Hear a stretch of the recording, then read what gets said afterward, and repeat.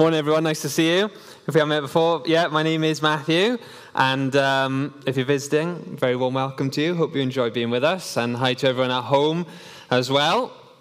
Now then, it's a late return to school for all the kids this year, isn't it? Not back until tomorrow, which is, I think that's nice to have a bit of a week after Christmas. I remember when I was around 12 years old, we had one of these late holidays into January. And in our first week of January, as a family, we went to Belgium to visit this couple called Jan and Marlene.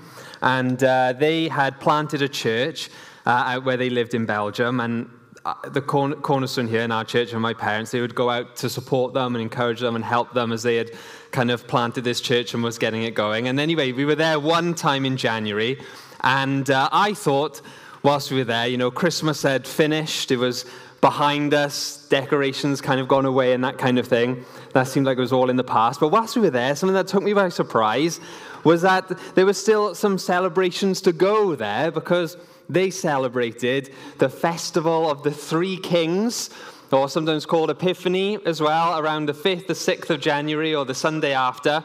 And this is where people celebrate, or one of the things they celebrate, the visit of the Magi, or the wise men. Obviously, when you have a school nativity, isn't it, they like to pack it all into one play, and so everyone shows up on one night.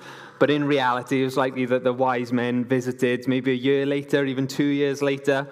And so anyway, the one thing I remember in particular about this little celebration while we were there is something called the King's Cake. And they would make this cake, and they would hide, I don't know if you've heard of this before, this was brand new to me. They would hide a bean in the cake, and then, have you heard of this before? And then, obviously they slice it up, and sometimes as well, I'm not sure if we did this, but they would, someone would close their eyes and give out the slices, and then whoever had the bean in their slice of cake would be like king for the day, or king for the afternoon, and might get some special prizes and things. So for me and my two sisters, we never heard of this before, so this is quite exciting. And the days leading up, they've been talking about the King's Cake and, putting the bean into the cake, and Marlene had baked one at home. And I think she was quite enjoying us having around, excited about it. Her children were grown up and had left home, and so it was all a little bit, I remember on the day, it was a little bit of build-up, and then, there was lunch, and then finally the King's Cake was served, and, it was sliced up. Couldn't see any on the outside. Where's the bean? And I remember my mum, my sisters, and Marlene, we were all sat round one end of the table, tucking into our cake, and as we read, who's going to get the bean, who's going to get the bean, and there was no bean. We couldn't find the bean. And then it's like almost all together, we looked down to the end of the table, and there was Jan and my dad kind of engrossed in deep conversation about, church and vision and leadership and other things. And just two empty plates with crumbs. And obviously, one of them had the bean and eaten the bean and not noticed. And so my dad was, by default, crowned the king of the day and was officially the king of the festival. Although we'll never know whether he truly was the king by right. But that's how we remember the bean that went missing that day. Anyway, today I thought we could have a look at this little event together, the visit of the wise men, and pull out a couple of things for us for the new year. Does that sound okay? Here we go. We pick up the story after Jesus had been born, God's promise that his Savior was coming into the world, God himself, had taken place. And probably a year or two later, after Joseph, Mary, and Jesus had settled into Bethlehem, we read this in Matthew chapter 2. It says, after Jesus was born in Bethlehem in Judea, during the time of King Herod, Magi from the east came to Jerusalem. So these are our main characters here. You've got Jesus, obviously. We've got King Herod, who we'll come back to in a minute. And then the Magi, also known as royal astrologers, or as we often like to call them, the wise men, or even the three kings. And of course, it doesn't actually say how many there were. There were 3 gifts, gold, frankincense, and myrrh. So that's often a nice round number for Christmas cards and for nativity plays. But in all likelihood there was probably a whole stack of them there. Because in real life, magi like this, or royal astrologers, they would have been members of like a royal court. So if you remember when we did our Esther series, and we looked at, Queen Esther and King Xerxes, and he had a whole group of advisors, and this would be that group. Here. They might act as advisors to the king, or they might act as ambassadors and travel to other nations to do, political things. And so usually if they traveled, there'd be like a whole entourage. There would be, supplies, servants, gifts, food, and there'd be a whole stack of people. So I like to imagine it. Think of more the arrival of Prince Ali into Aqaba than just like 3 blokes turning up on camels quietly in the middle of the night. So it was more that kind of scene. So when these magi turn up in Jerusalem, this really gets people's attention. There's a bit of there's a whole entourage of important dignitaries turning up, and it would have caused a particular stir because these magi came from the east, from the area of Persia and Babylon, and at the time this was a region which was independent of the Roman Empire and was like a rival empire. And so you've got, whereas Jerusalem and King Herod were under Roman rule, suddenly you've got these ambassadors from a rival nation turning up unannounced, a whole crowd of them. This could be a little bit unsettling for the onlookers. What's going on here? Why are these people turning up? Okay, also, if you imagine you were a Jew in the first century, you were a new follower of Jesus, you've just heard about him, you've just learned about him, and you're hearing for the first time about, wise men or advisors, magi, astrologers from the east coming. When was the last time that you encountered the wise men of Babylon and Persia? It's in the stories of Esther, and, which we saw, and how sometimes they gave questionable advice, to say the least, and also in the stories of Daniel. And if you remember, under King Darius, it was the wise men who plotted to have Daniel killed and trick the king into, throwing him into the lion's den. So when you hear wise men from the east, you're thinking that these might be the villains of the story. That's where your mind is going, because that's the history that you associate them with. Does that make sense? But then we read something surprising. So it says this: after Jesus was born in Bethlehem in Judea, during the time of King Herod, magi from the east came to Jerusalem and asked, "Where is the child who has been born King of the Jews? We saw his star when it rose and have come to worship him." So that would take you by surprise. You wouldn't be expecting that. There's a little twist in the story straight off.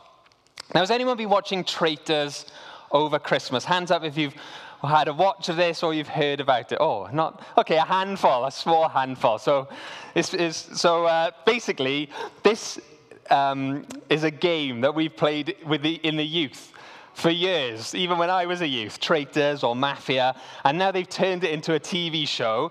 But in this version, they've locked like a dozen people into a castle in Scotland, and they're playing for £120,000. So it's, gets a little taste. It's actually quite a good watch. We came across it accidentally. I think we were, it was the end of one of the World Cup games, and then we were wrapping our treat boxes, and the TV was just left on, and it was like playing in the background, and then suddenly, you know how when something's on, then you get more and more kind of engrossed in it. So much so when the final was on, I won't give any spoilers, but Precious, I'll tell you this, she started on the sofa, and she ended up on her knees in front of the TV. so it sucks you in. Anyway, there's one particular guy, and if anyone who's watched it, you will know, I won't give any clues away, there's one particular guy that if you were casting someone to play King Herod, this guy could definitely play that role, because King Herod was a paranoid and ruthless man. He'd politically worked his way up to be the king of the Jews under the Romans. He had some Jewish heritage, but he didn't have any royal lineage or claim to the throne by birth. He wasn't very popular with the ordinary people, and his legitimacy as king was very, very shaky. And so he obsessively got rid of and killed any threats that he perceived in his paranoia to be a threat to him, including members of his own family. So now, you've got King Herod. Suddenly, these ambassadors turn up from a rival nation on his doorstep, asking, "Where is the child who has been born King of the Jews, to the man who is King of the Jews, not by birth. There's like, if you could, if there's possibly one thing you would not want to mention to King Herod, it would be this. I can imagine Herod's advisors turning white when they hear this question and thinking, these wise men aren't going to last here very long.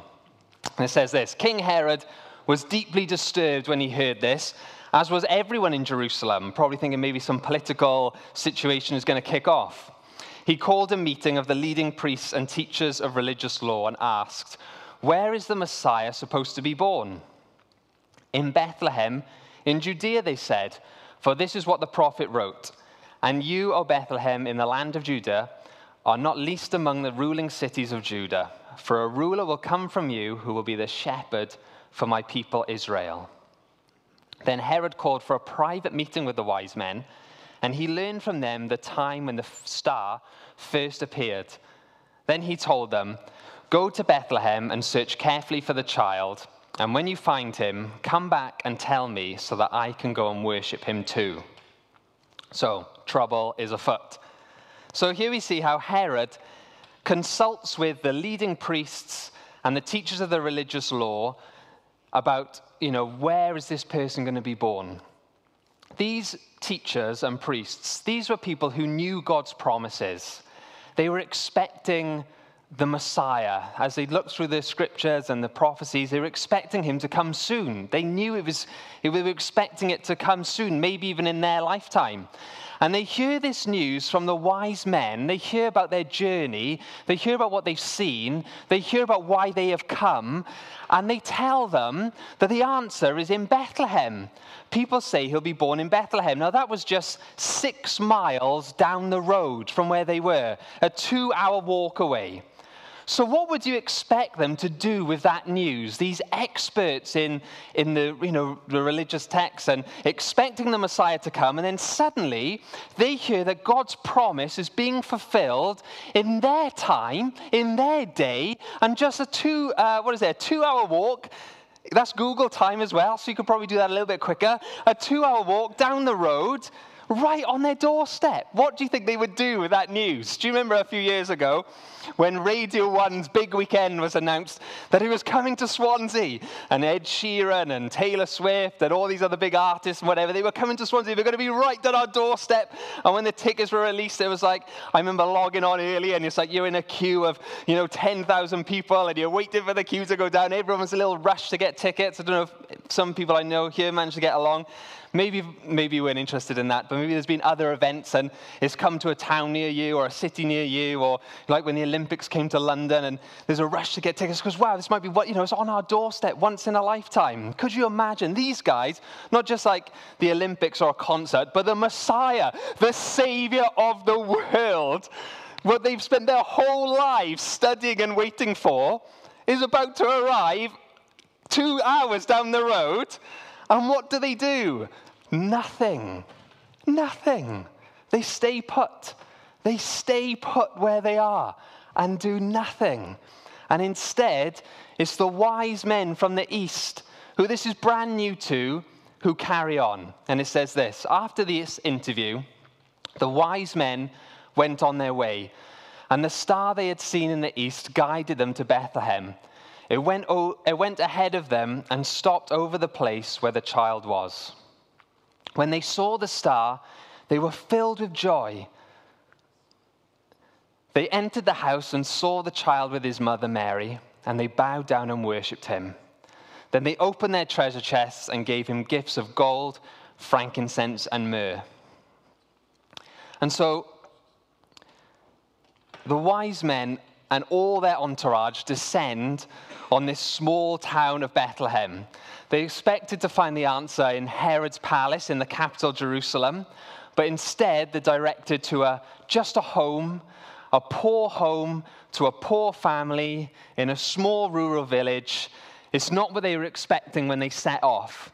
Imagine the scene in this quiet street in Bethlehem of all these ambassadors from a rival empire landing, on that street. It would have been chaos.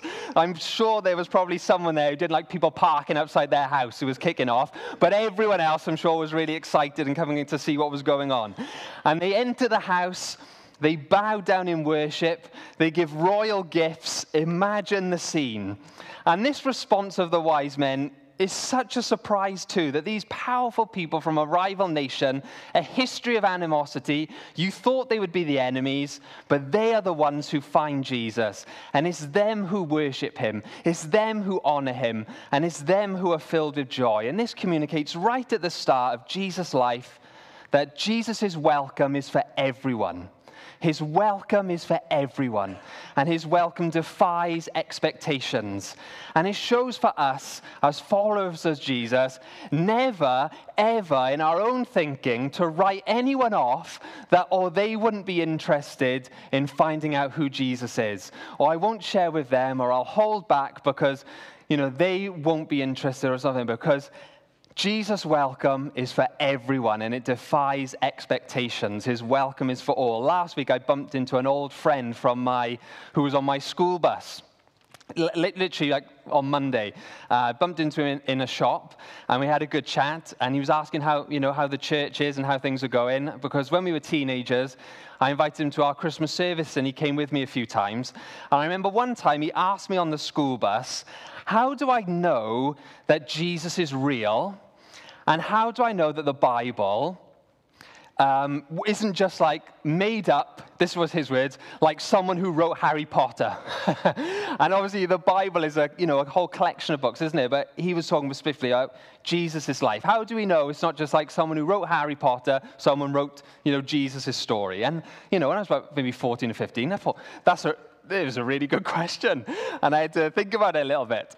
And around that time, I'm not sure if it was because of his question or I'd been reading it anyway, I'd read this really great book by a guy called Lee Strobel. And I know I've mentioned it before. But this guy, Lee Strobel, he was the lead investigator for the Chicago Tribune.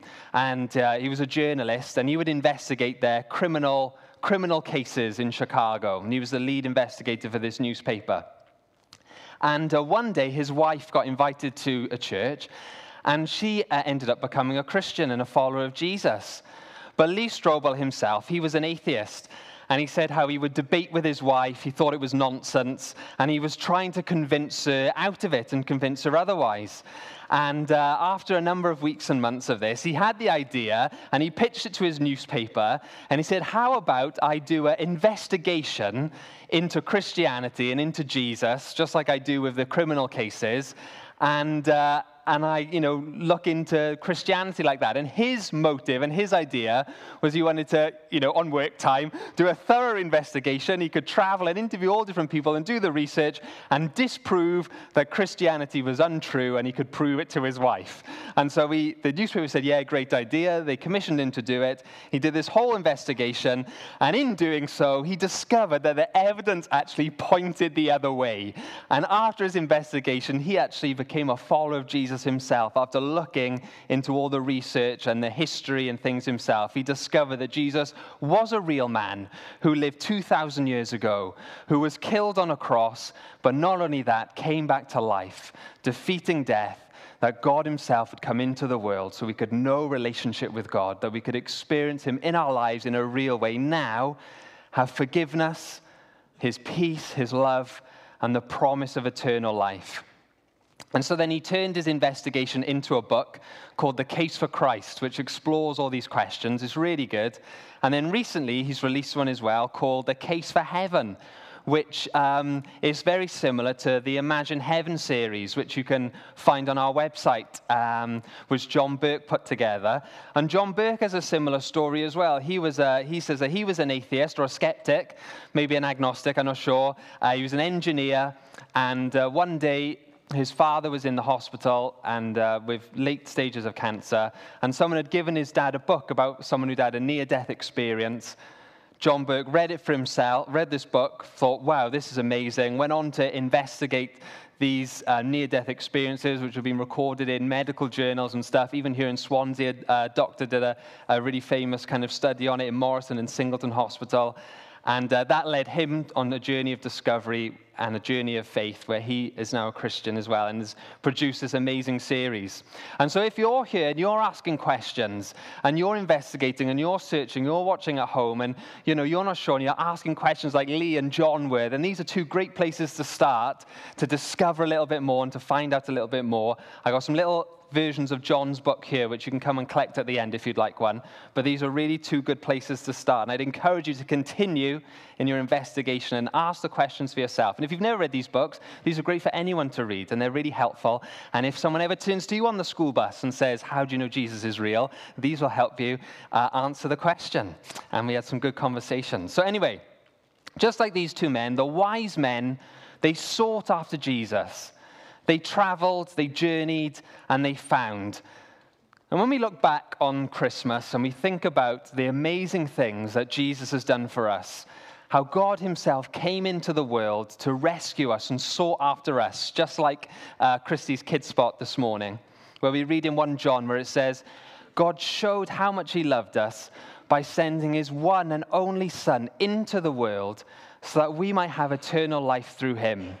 This is real love. Not that we loved God, but that he loved us and sent his Son as a sacrifice to take away our sins. When we think of all that God has done for us, but what I love about this occasion is we see how the wise men in turn pursued after Jesus. And we don't know how much they knew or what they were expecting. Were they familiar with the Old Testament prophecies and they knew that God was sending a Messiah and a Savior? Did they understand what that meant?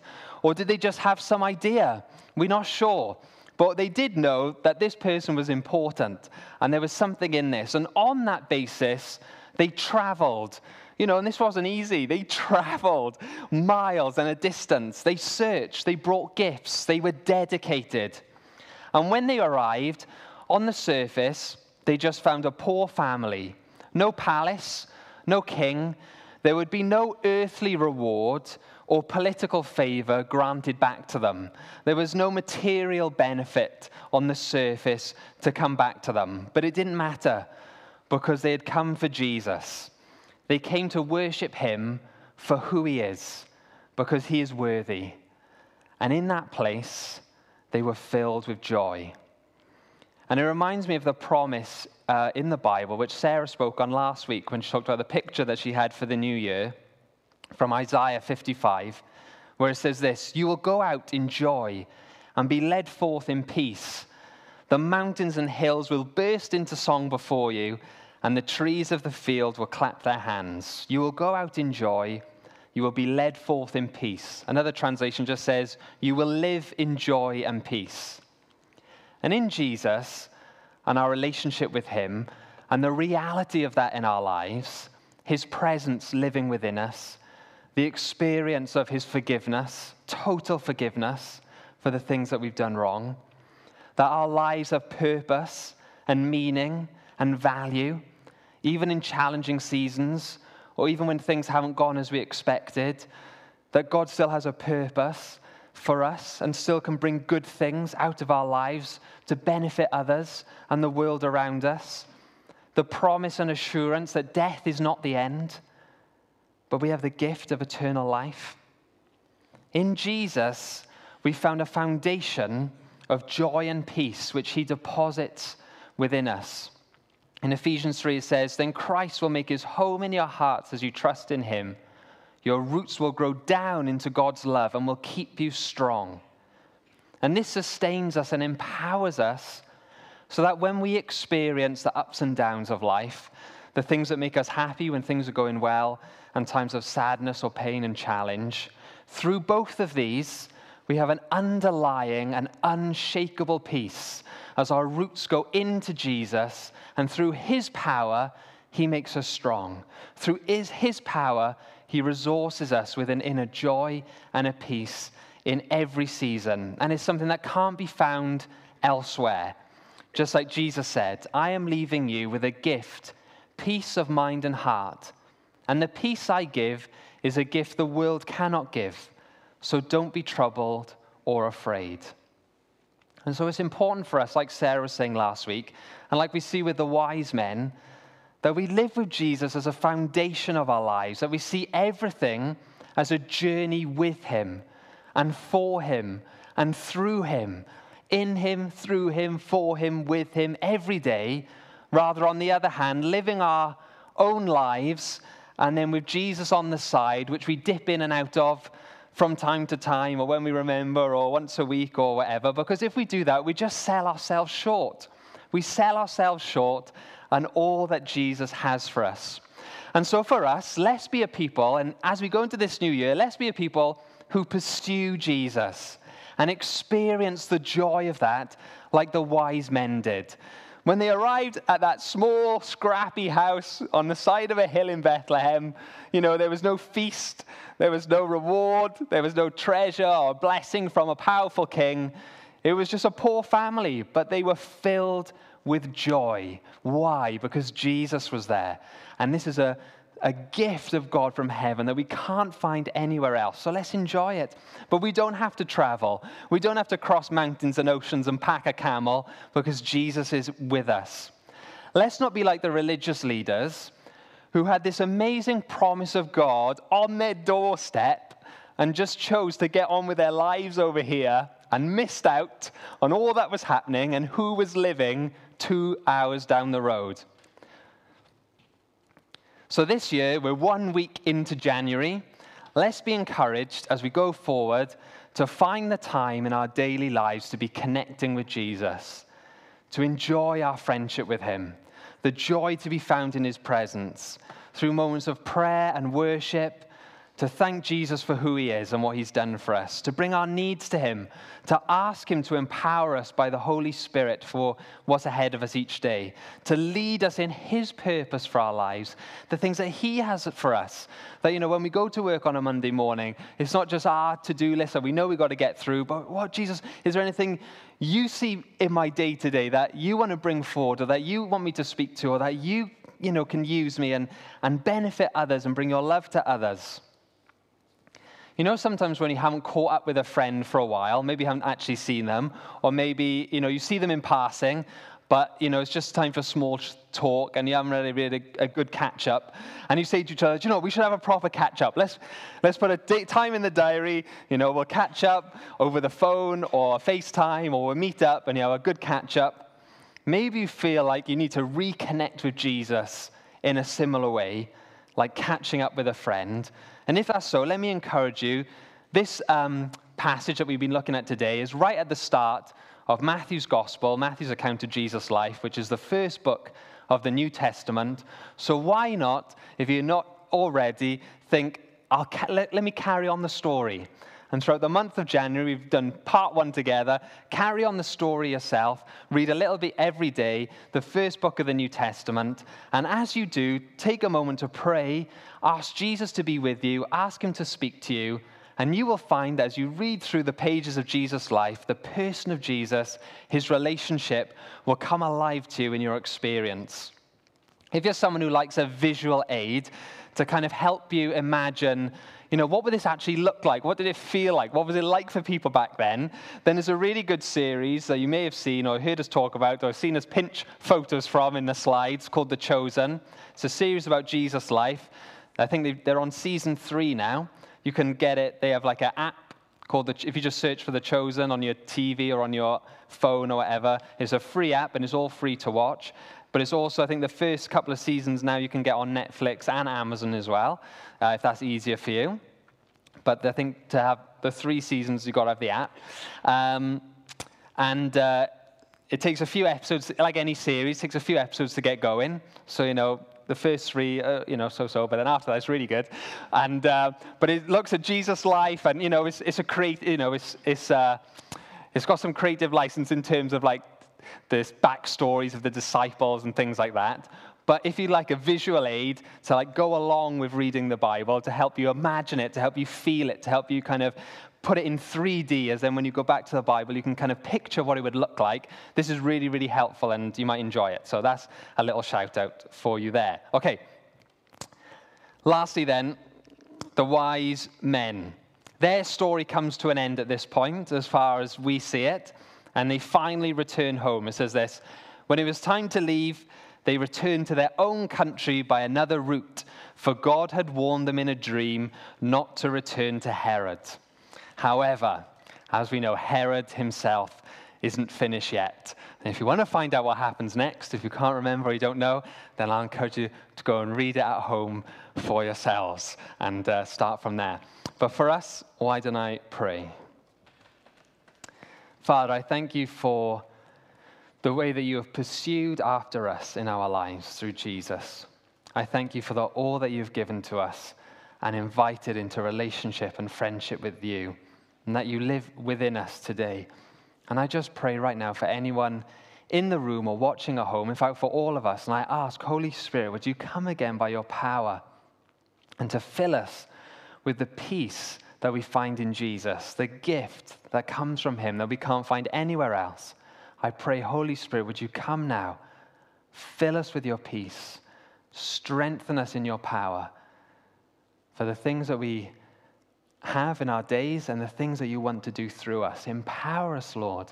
I thank you that you are with us every moment. I thank you they have a purpose for our lives. I thank you that we do it together and together with you. And so come now, Holy Spirit, we invite you in the name of Jesus. Amen.